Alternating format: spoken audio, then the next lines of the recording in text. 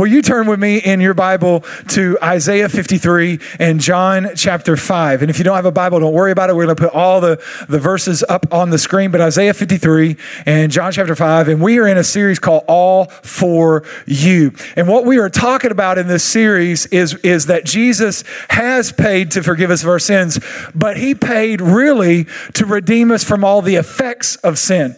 To not just pay because we have transgressed. We talked about that last week. Not just pay for where we have broken the law, but to pay for everything that comes into our life because of sin. He redeems us from the curse, the Bible says. The curse of that broken law, Jesus delivers us from. And we know in the Bible that the problem that Jesus came to solve wasn't a sin problem, it was a death problem. Paul tells us very clearly that sin entered the world and death through sin, and death spread to everyone because everyone now was in sin. And so because we're in death, we sin. Most of the time, sin is what we do to try to feel alive. Are you with me? And so because we're in death, we sin. Sin is what we do to try to feel alive. Then the more we sin, the more we're in death. And so we were stuck in this sin and death, sin and death, sin and death, death and sin, sin and death, death and sin, right? We were stuck there. And Jesus came not only to pay where we had broken or transgressed the commandments of God, but Jesus came to deal with everything that sin, all the effects of sin, all the brokenness of sin, the death that came through sin, the death in us, the death in our relationships, the death in our thinking, right? The death that keeps us stuck. Are you with me? And so we're in Isaiah 53, and I told you this last week. Isaiah prophesies about 700 years before Jesus, and in his prophecy, 66 chapters. It's called the Bible within the Bible because it's 66 chapters. The Bible is 66 books, and it has so many themes and parallels to the actual Bible that it's called like the Bible in a Bible. And so he's most prolific, probably the most prolific prophet of his time. His prophecies are quoted more in the New Testament than any other. In fact, Isaiah 53 is the most quoted chapter, if you will, of the Old Testament in the New Testament. And so there are four, he calls them, or we call them servant songs, where he talks about Jesus or depicts this suffering servant, the innocent who would redeem the guilty.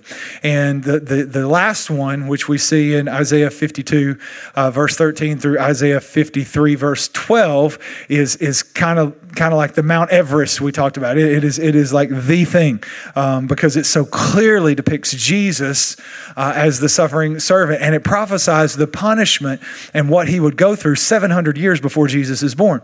And so even though we know it as like this, some theologians call it the Mount Everest of Messianic prophecy, which is prophecy about the Messiah, which Jesus was the Messiah, then the Orthodox Jews who do not believe Jesus was the Messiah, for them it's called the torture chamber of the rabbis because it so clearly depicts Jesus, but they don't believe in Jesus, so they have to come up with theories about who is this talking about in Isaiah 53.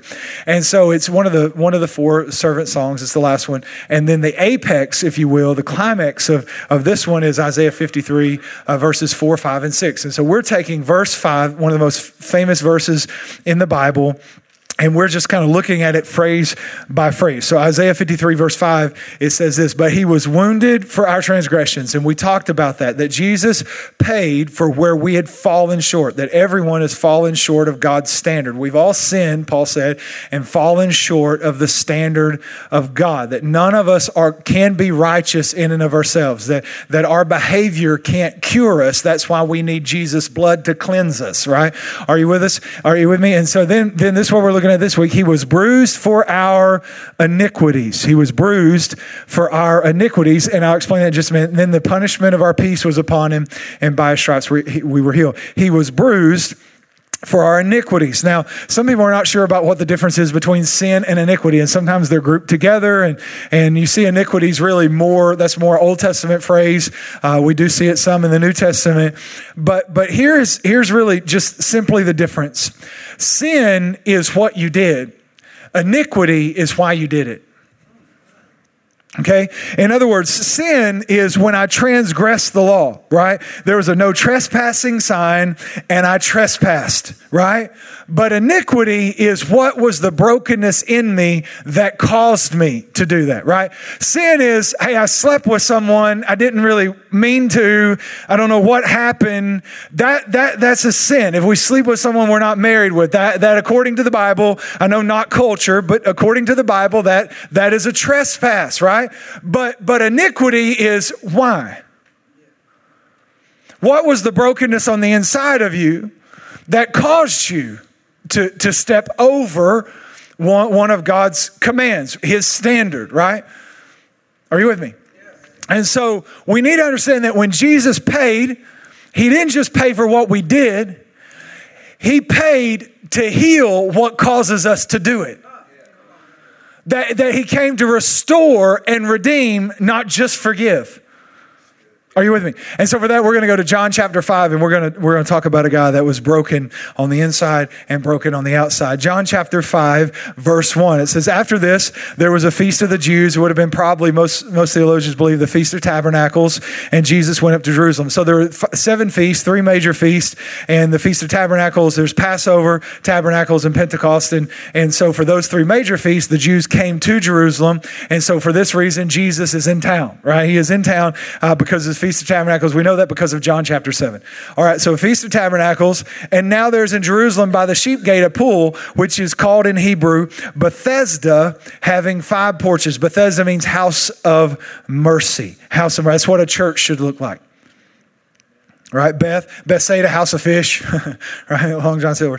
And, but anyways, yeah, like, and then, Bethlehem, house of bread, Panera. And so, so Bethsaida, house of mercy, church. That's good preaching. And so anyways, it had 5 porches, right? So there was sweet tea and guitar picking.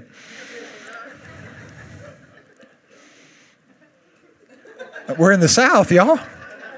Right? I miss Mayberry, right? Sitting on the front porch, picking, singing, drinking ice cold cherry Coke, watching the time go by. Yeah, right? From the psalmist, Gary LeVock. Anyways, all right, so in these lay a great number of sick people, blind, lame, paralyzed, waiting for the moving of the water. Now, verse 4, some translation will take verse 4 out. Some will put a footnote because some people believe it to be urban legend, like Goonies and One-Eyed Willie, right? It's like urban. Are you with me? It's like urban legend. And so what would happen is, and we're going to read it here, but what would happen, verse 4 is, for an angel went down at a certain time into the pool and stirred up the water, and whoever stepped in first after the stirring of the water was made well of whatever weakness, whatever disease, whatever infirmity that they had. Now, a couple of theories on this. One is that this pool actually had a spring in it, and that it would bubble, the spring would bubble up, and it would kind of crest, and if someone got in, they would be healed. There's another theory. Well, I should say there's a couple of facts that I worked into a hypothesis. Is that history tells us that this phenomenon of people being healed at this pool didn't actually start until Jesus was on the earth. The second fact is that Jesus with his family would have come to Jerusalem for every feast. And according to history, this didn't happen often, maybe once a year. I kind of think Jesus played in the water about once a year. But have you ever seen little boys in water? Does anybody have little boys? You can put a little boy in a completely dry parking lot, driveway, it doesn't matter. But if there's one puddle of water, it doesn't even have to be deep, just one. They're going to be jumping in the right. And I just think that Jesus would come with Mary and Joseph, and then he would come by the pool. They would be coming for the Feast of Tabernacles or something like that. And he would come by the pool, and he would just go down, and he would just play in the water. And then Mary would grab him. Jesus, you're all the time playing in the water. And by that time, someone across the pool would say, I'm healed. I'm healed. That's just my theory. We can ask Jesus when we get to heaven. Anyways, but here's so verse 5. Now a certain man. I love how the text singles out one person. There was a multitude, but we narrowed the multitude down to. I want you to know when Jesus is around, you are never lost in a crowd.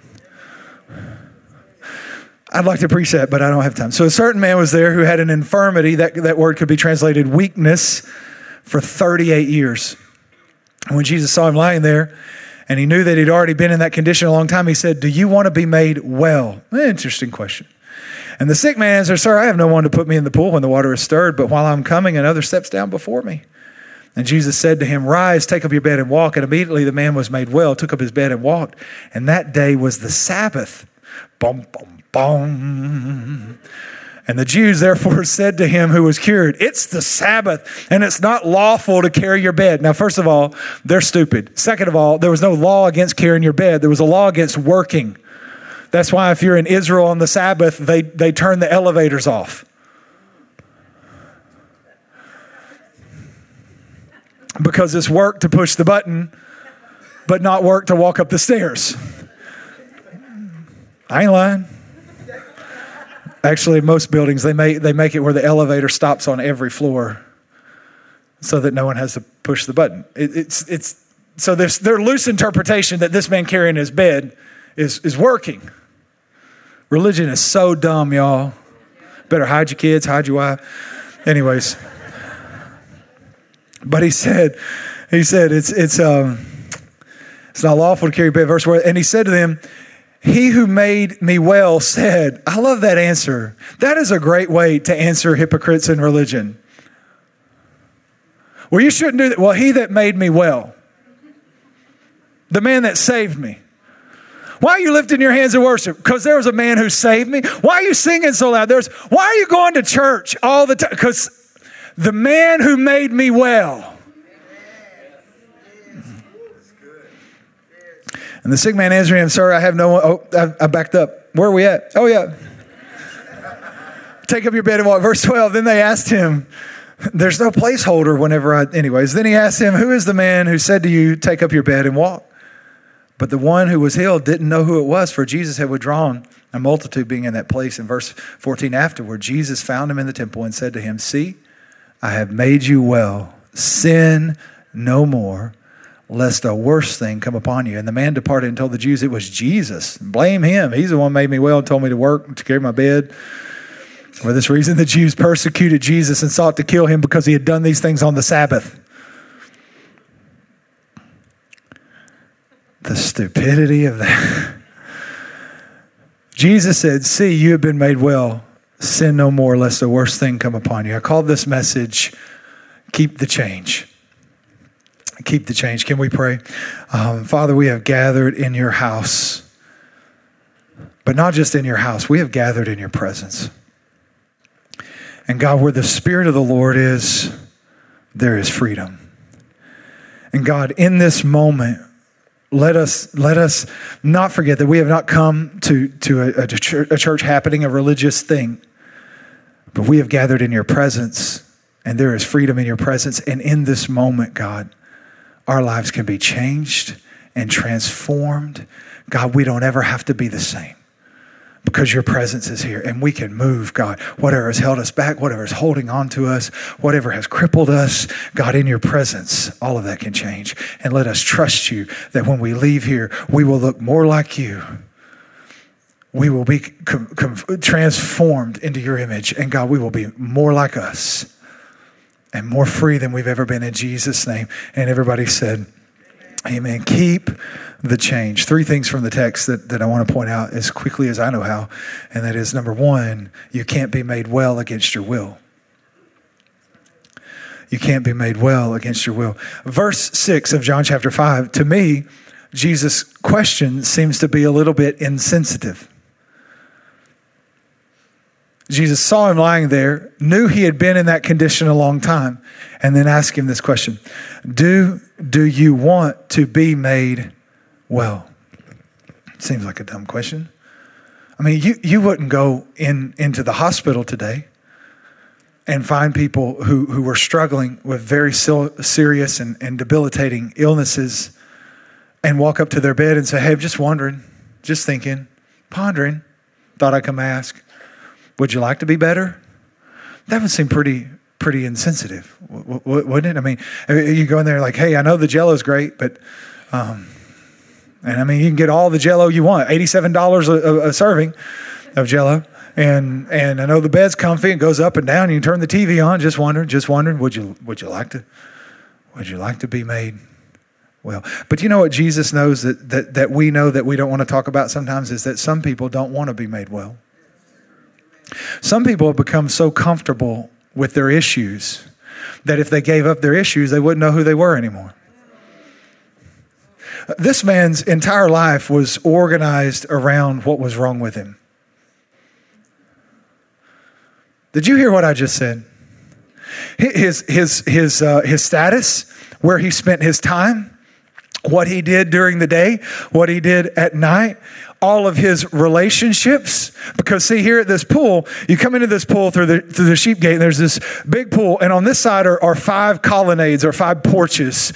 And over here is where the shepherds come in and they clean up their sheep or let them drink or wash them or whatever. But over here, this is where these 5 porches are, and people are organized by their issue. Here are the blind, here are the lame, here are the paralyzed, here are the diseased. And so they are actually grouped together. Isn't it funny how people with issues find people with the same issues?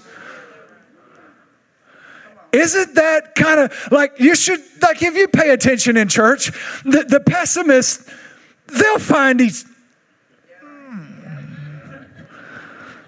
the people who don't want to believe a certain thing, they'll group. The people who want to judge everybody, they'll. Isn't it interesting? Even the people who struggle with certain things and certain issues, they will somehow, and isn't it funny that they will find each other and they'll start a hashtag and they'll get their 25 friends and they'll commiserate because misery loves company, and they'll gather and they'll talk about how bad it is to have this issue. Like they lay aside hashtag goals. No. They're like hashtag issue.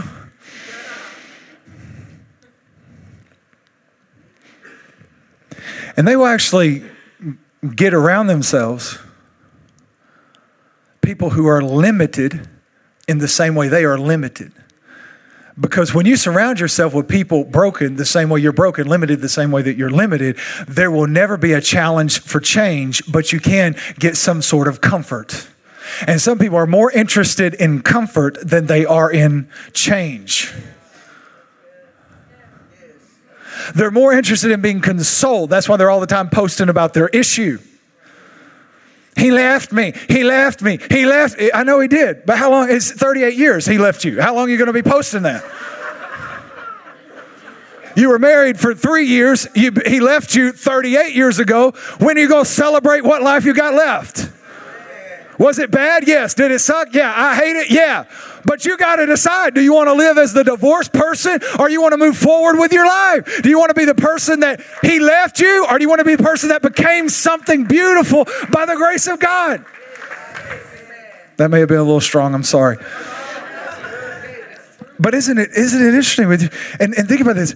He then not only that, then he gets on the porch and then he builds a bed. Like he's getting comfortable. 38 years. Comfortable. I got a Serta.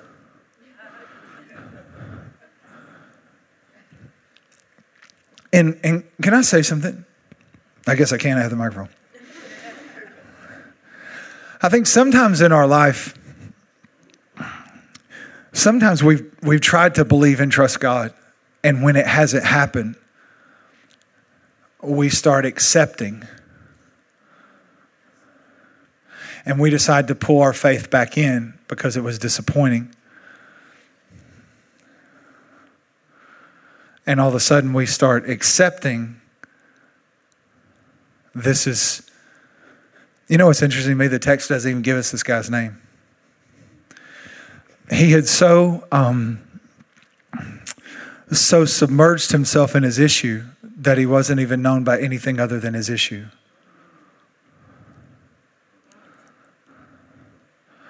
And sometimes because we say it hurts to trust God and God didn't do it and God hasn't done it, and we kind of back up then and we create a comfortable mat in our issue because it's too hard to trust God. And we think that comfort keeps us safe, when truthfully it just keeps us stuck. And this man, he's been stuck for 38 years. You know, the only other place in the Bible I can think of 38 as a number? Kadesh Barnea is where the children of Israel wandered in the wilderness for 38 years because they couldn't trust God to go into the promised land. It seemed safer to stay stuck. And so here is this man. He's got his hashtag lame. He's got his friends up on the porch. They're talking about it. And then Jesus steps up and says, do you want to be made well? Now, that question seems insensitive until you see his response. Because there are some questions in life that are just yes or no questions. Would you like a drink of water? Yes. Do you need to use the restroom? No. Would you like to be made well? Look at this man's response. Verse 7, it said, sir, I have no man to put me in the pool. And when the water stirred, somebody else steps ahead of me. Oh, time out. When you surround yourself with people just as limited as you are, they can't challenge you to be better. They can just console you in your misery. But you know what else people who are just as limited as you are will do? They will compete with you. Yeah, it's like we got our little group of single ladies and then one of them gets engaged. Oh my God. Everybody in the break room huddles around and talks about how bad the boss is, and then one of them gets promoted. Can we just be honest today? Can we just have an honest conversation today? And so look, they're competing with, like, he's surrounded himself to commiserate, but now someone's competing with him. Here's what I would say. If the question is insensitive, then what Jesus says next is offensive. Because he says to a man who's been stuck on this mat for 38 years, would you like to get better? You got to see the conversation. Sometimes we read the Bible like we know what it says, and that's the problem. Are you with me? Like you can't read the Bible like you know what it says, right? And so the next thing that the guy says is he's like, hey, would you like to? And he's like, I don't have anybody to do it for me.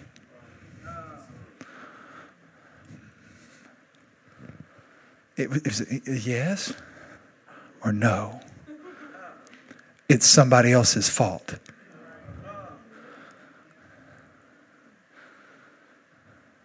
I think sometimes in church, because I've had these meetings with people, hey, do you want to get better? Yeah, but you don't know what they did to me. Yeah, but I never knew my dad. You don't know what it's like to have this skin color. You don't understand the socioeconomic class that I came from.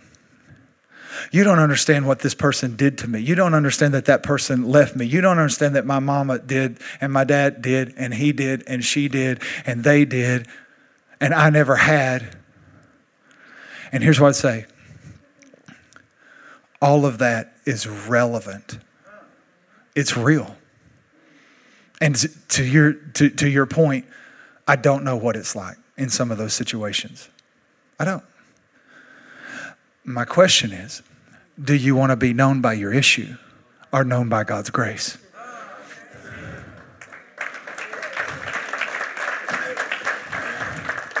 My question is, do you want to stay stuck or do you want to see what God's redemptive power can do in your life? Because if you want to, this is what our culture does. As long as you blame, you can bet on staying the same. And what our culture has done so well is we have relieved ourselves of any responsibility for what's actually happening in our life. because it's all about what they did. And listen to me, I don't know if you've ever thought about this, but everyone, let me help you in, because as a pastor, I've counseled a lot of people, and I've seen people that chose to stay stuck, and I've seen people that chose to move forward. I've seen people that chose the life of victimhood, and I've seen the people that chose the life of victory. I've seen it both. And here's what I can tell you. The people next to you that you think has got a better deal than you, no, their deal was just as bad. They just decided not to stay there anymore.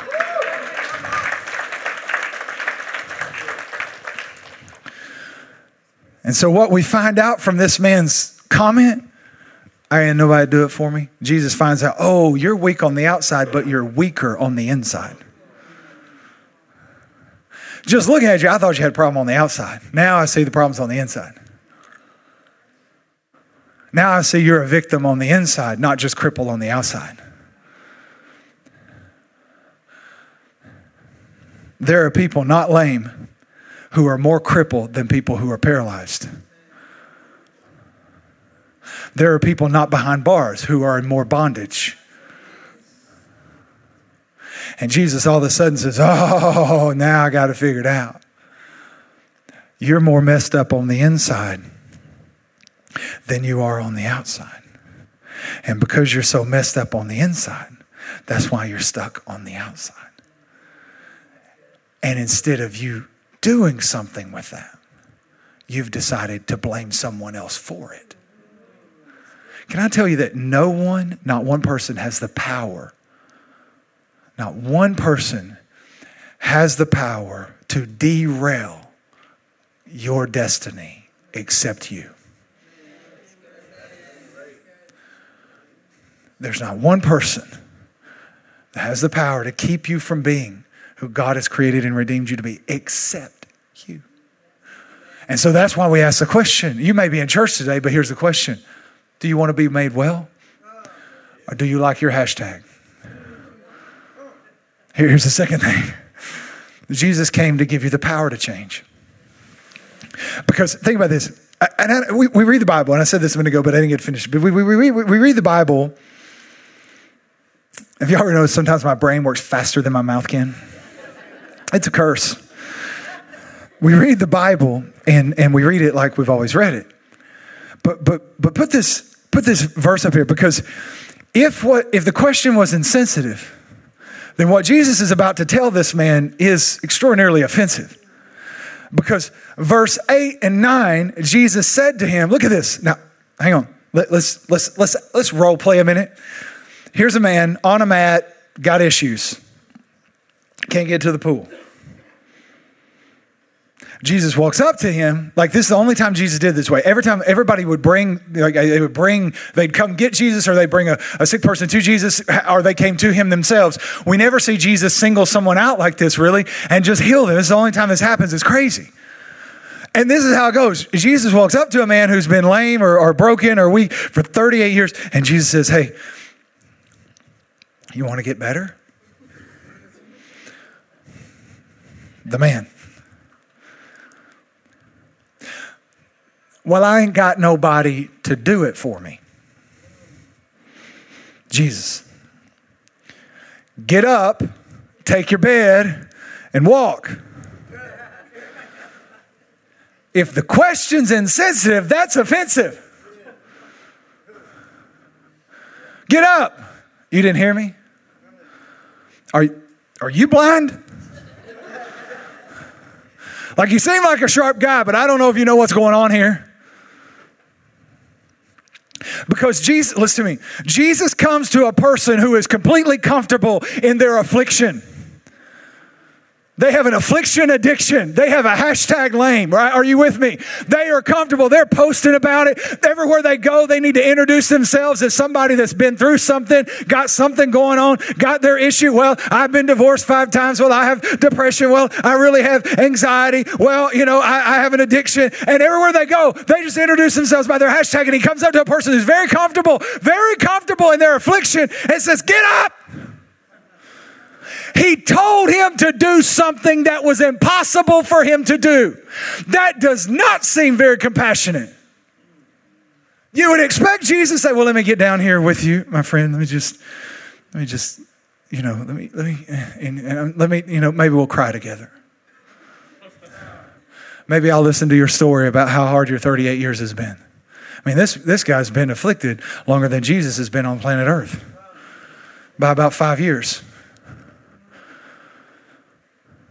But yet Jesus, you wonder about compassionate, grace-filled Jesus, how he looks at you when you're comfortable in your weakness. What would he say? Get up. That doesn't seem very compassionate, Jesus. You know how long I've been laying here? I'm going to have to get my handicap sticker back and not get that parking place anymore. I mean,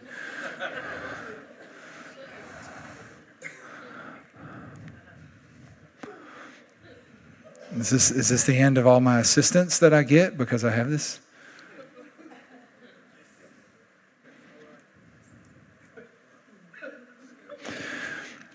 And you're wondering what Jesus would say to you today if you're struggling with an issue. Now you need to understand the grace of Jesus. He only commands what he empowers. He only commands. He says, live righteously, then he makes us righteous. He says, live holy, then we become partakers of his divine holiness, the Bible says.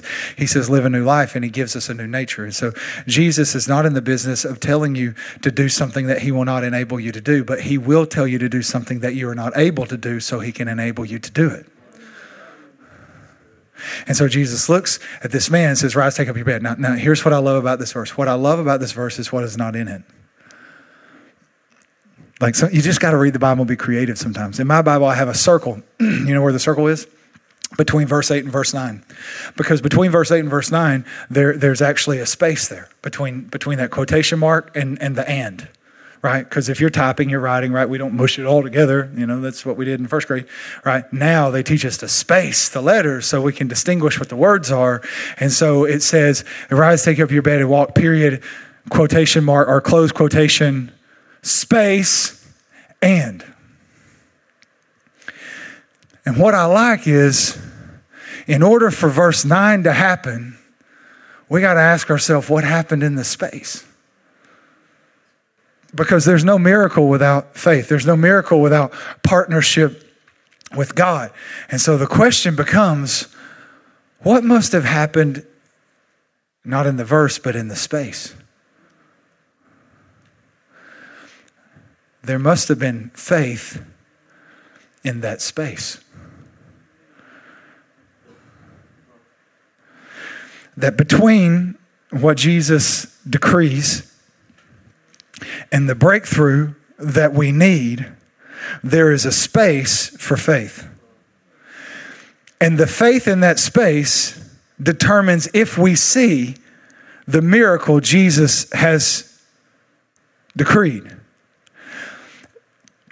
Jesus preached the gospel of the kingdom and he said, I've come to proclaim the year or the time of God's favor. We would say grace, dispensation of grace, the space for grace.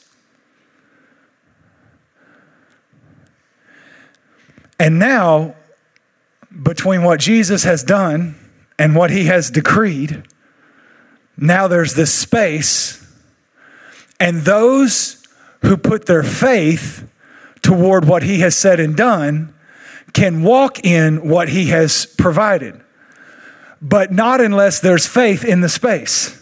And I think some people are lost in space. Right? The Bible says the promise didn't do them any good because they didn't mix it with faith. They didn't put faith in that space. And this man, listen, Jesus came to give us the power to change. This man could not change himself, could not heal himself. He could not get up. He was stuck. 38 years he was stuck. But Jesus gives a command. But that's just Jesus' part, and then there's your part. And that command was 3 things he couldn't do, by the way. Not just one, because you're Jesus, he's not going to tell you to do one thing you can't do. He's going to tell you to do like 12 things you can't do. Rise, take a bed, and walk. He couldn't do any of those things. But here was the thing. In that space, there had to be some faith. In that space, there had to be, and you had to understand that we can't change ourselves, and we can't. And this is why Jesus came. In fact, here's a reference: Matthew 8:16. This is going back. This is a quotation, if you will, again of Isaiah 53. It says, "When evening came, many who were demon possessed were brought to him, and he drove out the spirits with a word, and he healed all who were sick." And this was to fulfill what was spoken through the prophet Isaiah. He took our infirmities and bore our diseases. In other words, here's what he's saying. Jesus just didn't pay for the brokenness of sin, but he paid for the effects of sin. And this man is broken on the inside, iniquity. And because he's broken on the inside with iniquity, he has an infirmity on the outside. And Jesus is like, hey, I want you to rise and take your bed and walk. And then he looks at him. And that man had to do something. And that is, I think he had to mix some faith with what Jesus had to say. And if you want to get off your mat today, Jesus has already paid. He's already decreed. He's already declared. And you are lost in space. But will he find faith in your space so you can walk in what he's provided? He gives us the power to change. The prophet Joel said, let the weak say, I am strong. He gives us the power to be made whole. Romans 8 says that if the same Spirit that raised Christ from the dead dwells in you, it will give life or strength to your body. Are you with me? Jesus came not only to pay for the brokenness, but he came to provide wholeness so that we can get off, so we can overcome. Here's the last thing. Your liberty is your responsibility. Because, this is a pretty cool encounter. Jesus says, rise, take your bed and walk. And then the guy believes and he gets up and he gets his mat and he starts walking. Then cue the crazy Pharisees. And that's a happy story. But then Jesus finds him later at the temple, a place he would have never been, by the way. He couldn't go into the temple. And so Jesus goes to the temple because this man's like, now I can go to the temple. He goes to the temple. Jesus goes to the temple and finds him in the temple. And then Jesus says this, verse 14. So he found him in the temple and Jesus said, hey, you've been made well. Sin no more, lest a worse thing come upon you. Now, a couple things. There are people who have created really bad doctrine around this verse. And they believe, well, when you sin, God puts sickness on you. And that's not even accurate. It's not even grace. It's not even what God does. First of all, if God allowed Jesus to be punished for sickness, by his stripes you were healed. So if he allowed his son to be tortured for your sickness, then how sick would it be for him to then make you sick? That doesn't make sense to me, right? And people, well, he made me sick so that I could learn something. We better learn it fast. But again, I don't know if I want to serve a God who goes around making me sick to teach me. I love to teach my children. I don't ever try to make them sick. Like, if you don't learn this, I'm going to give you some rat poison in there, son, and drink some of that.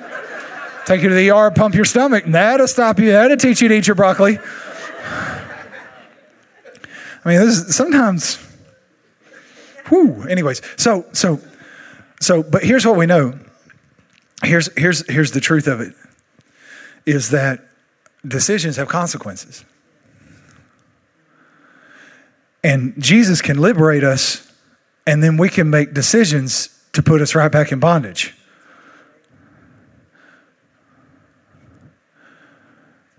Right?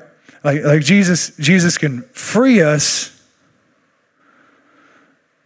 But then if we choose, like we're free from sin and death, but if we choose sin, it always opens the door to death. Let me give you scripture, Romans 6, verse 16. It says, don't you know that when you offer yourselves to someone as obedient slaves, you are slaves to the one you obey? Check this. You're slaves to who you obey. Whether you're slaves to sin, which always, by the way, he's talking to Christians, just so we're clear. So he's talking to Christians, and he said, well, listen, you're slaves to the one you obey, whether you're slaves to sin, which leads to death, or to obedience, which can lead to righteousness.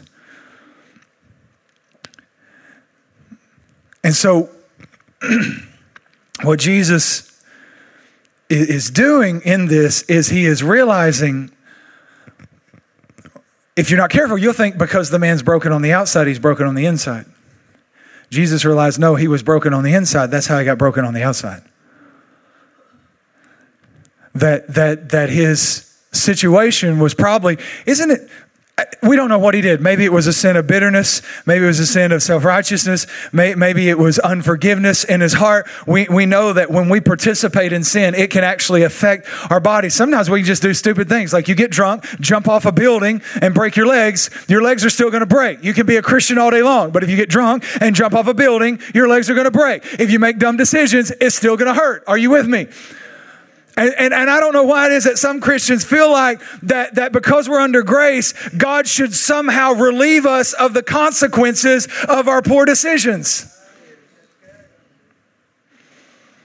I can't tell you how many times I've sat across from someone who is a believer, who's made a terrible decision, and now they're like, I don't understand why God would bring this on me. And I'm like, I don't think, honey, God brought you. He didn't bring this on. You did this. You chose this. You acted this way. You made this decision.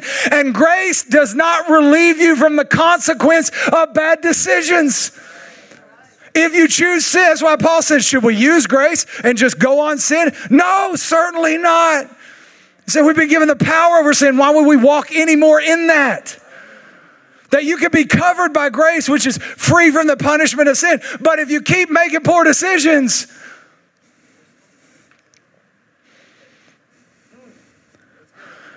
you can be a Christian all day long, but if you drive 85 miles an hour down the loop and they pull you over, you will have won a ticket. Even for Christians, the wages of sin is still death, that when we sin, it opens the door for death in our lives. And Jesus says, here's what Jesus looks at. He said, I've made you free on the outside, but if I don't do something about the inside, you're going to be stuck again. We have to understand how complete redemption is. That he was wounded for our transgressions, but then he was bruised for what is broken on the inside. He came to heal us being lame on the outside, while at the same time redeeming and healing and delivering us from being lame on the inside. And Jesus said, you know what? I see you here, man. You're excited. You're carrying your mat. Praise the Lord. I'm celebrating with you, but we got a bigger problem, because the problem is now you're strong on the outside, still weak on the inside. And if we don't deal with something that's going on the inside, you'll just be weak again on the outside.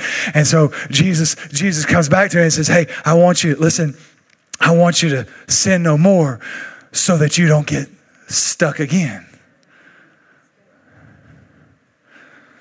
That's why Paul said, don't let the liberty that you have in Christ take you into captivity. Titus said it this way, that Jesus gave himself to redeem us from every iniquity. The bending of our soul towards sin. The brokenness of our soul towards sin. That Jesus didn't just come to pay for the sins we committed, but he came to pay for what's broken on the inside, because Jesus wants us to keep the change. Look at this text. Ephesians 4:21 says, since you have heard about Jesus and have learned the truth that comes from him. Look at this. Throw off your old sinful nature and your former way of life, which is corrupted by the lust and deception. Look at this. Instead, let the Spirit renew your thoughts and attitudes.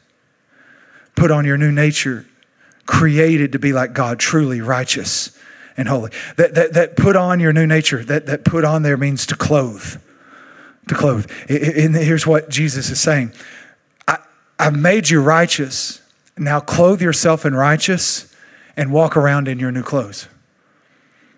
In other words, I think Paul said it this way. Now walk worthy of the calling. That I paid to make you righteous. Now I want you to live. It's not legalism, because legalism is where I try to be righteous on the outside. Grace is he's made me right on the inside so that I can live right on the outside. Are you with me? The best picture is the prodigal son. I mean, he is in the pigsty. Like, we know the story. He asks for his inheritance, leaves home, goes to Vegas, parties, wastes all of his money. There's a famine. Now he's feeding pigs. Then he finally says, I got to go home. Don't you think he was a hot mess when he got home? Smelled like pigs and slop, and he's getting dirty, tattered, no shoes, we know.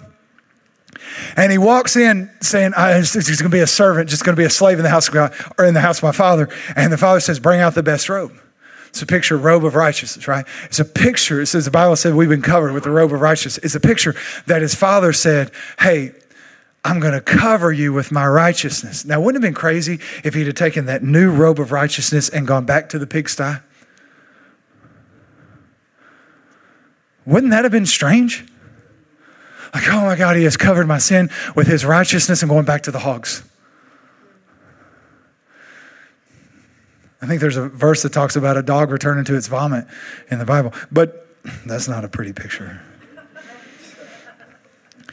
And this is what Paul's saying. He's like, now that he's covered you in righteousness, try to live like you're dressed.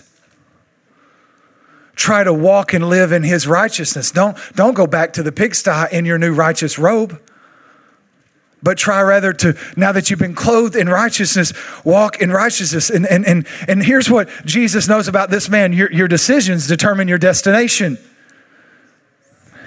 And if you don't change the way you make decisions, you're going to keep coming back to this pool. You'll be here again. And if I don't heal what's broken on the inside of you, you're going to be back at the same pool, on the same mat, being stuck. You know what I love about Jesus is I understand rise and walk, but the little phrase in the middle, take your mat. I'm like, why you need the mat?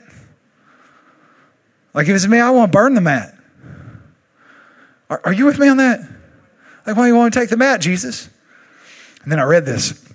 It said that they would leave their mats to hold their place on their porch so they could always come back to it. And what Jesus said is, I don't want you coming back here anymore.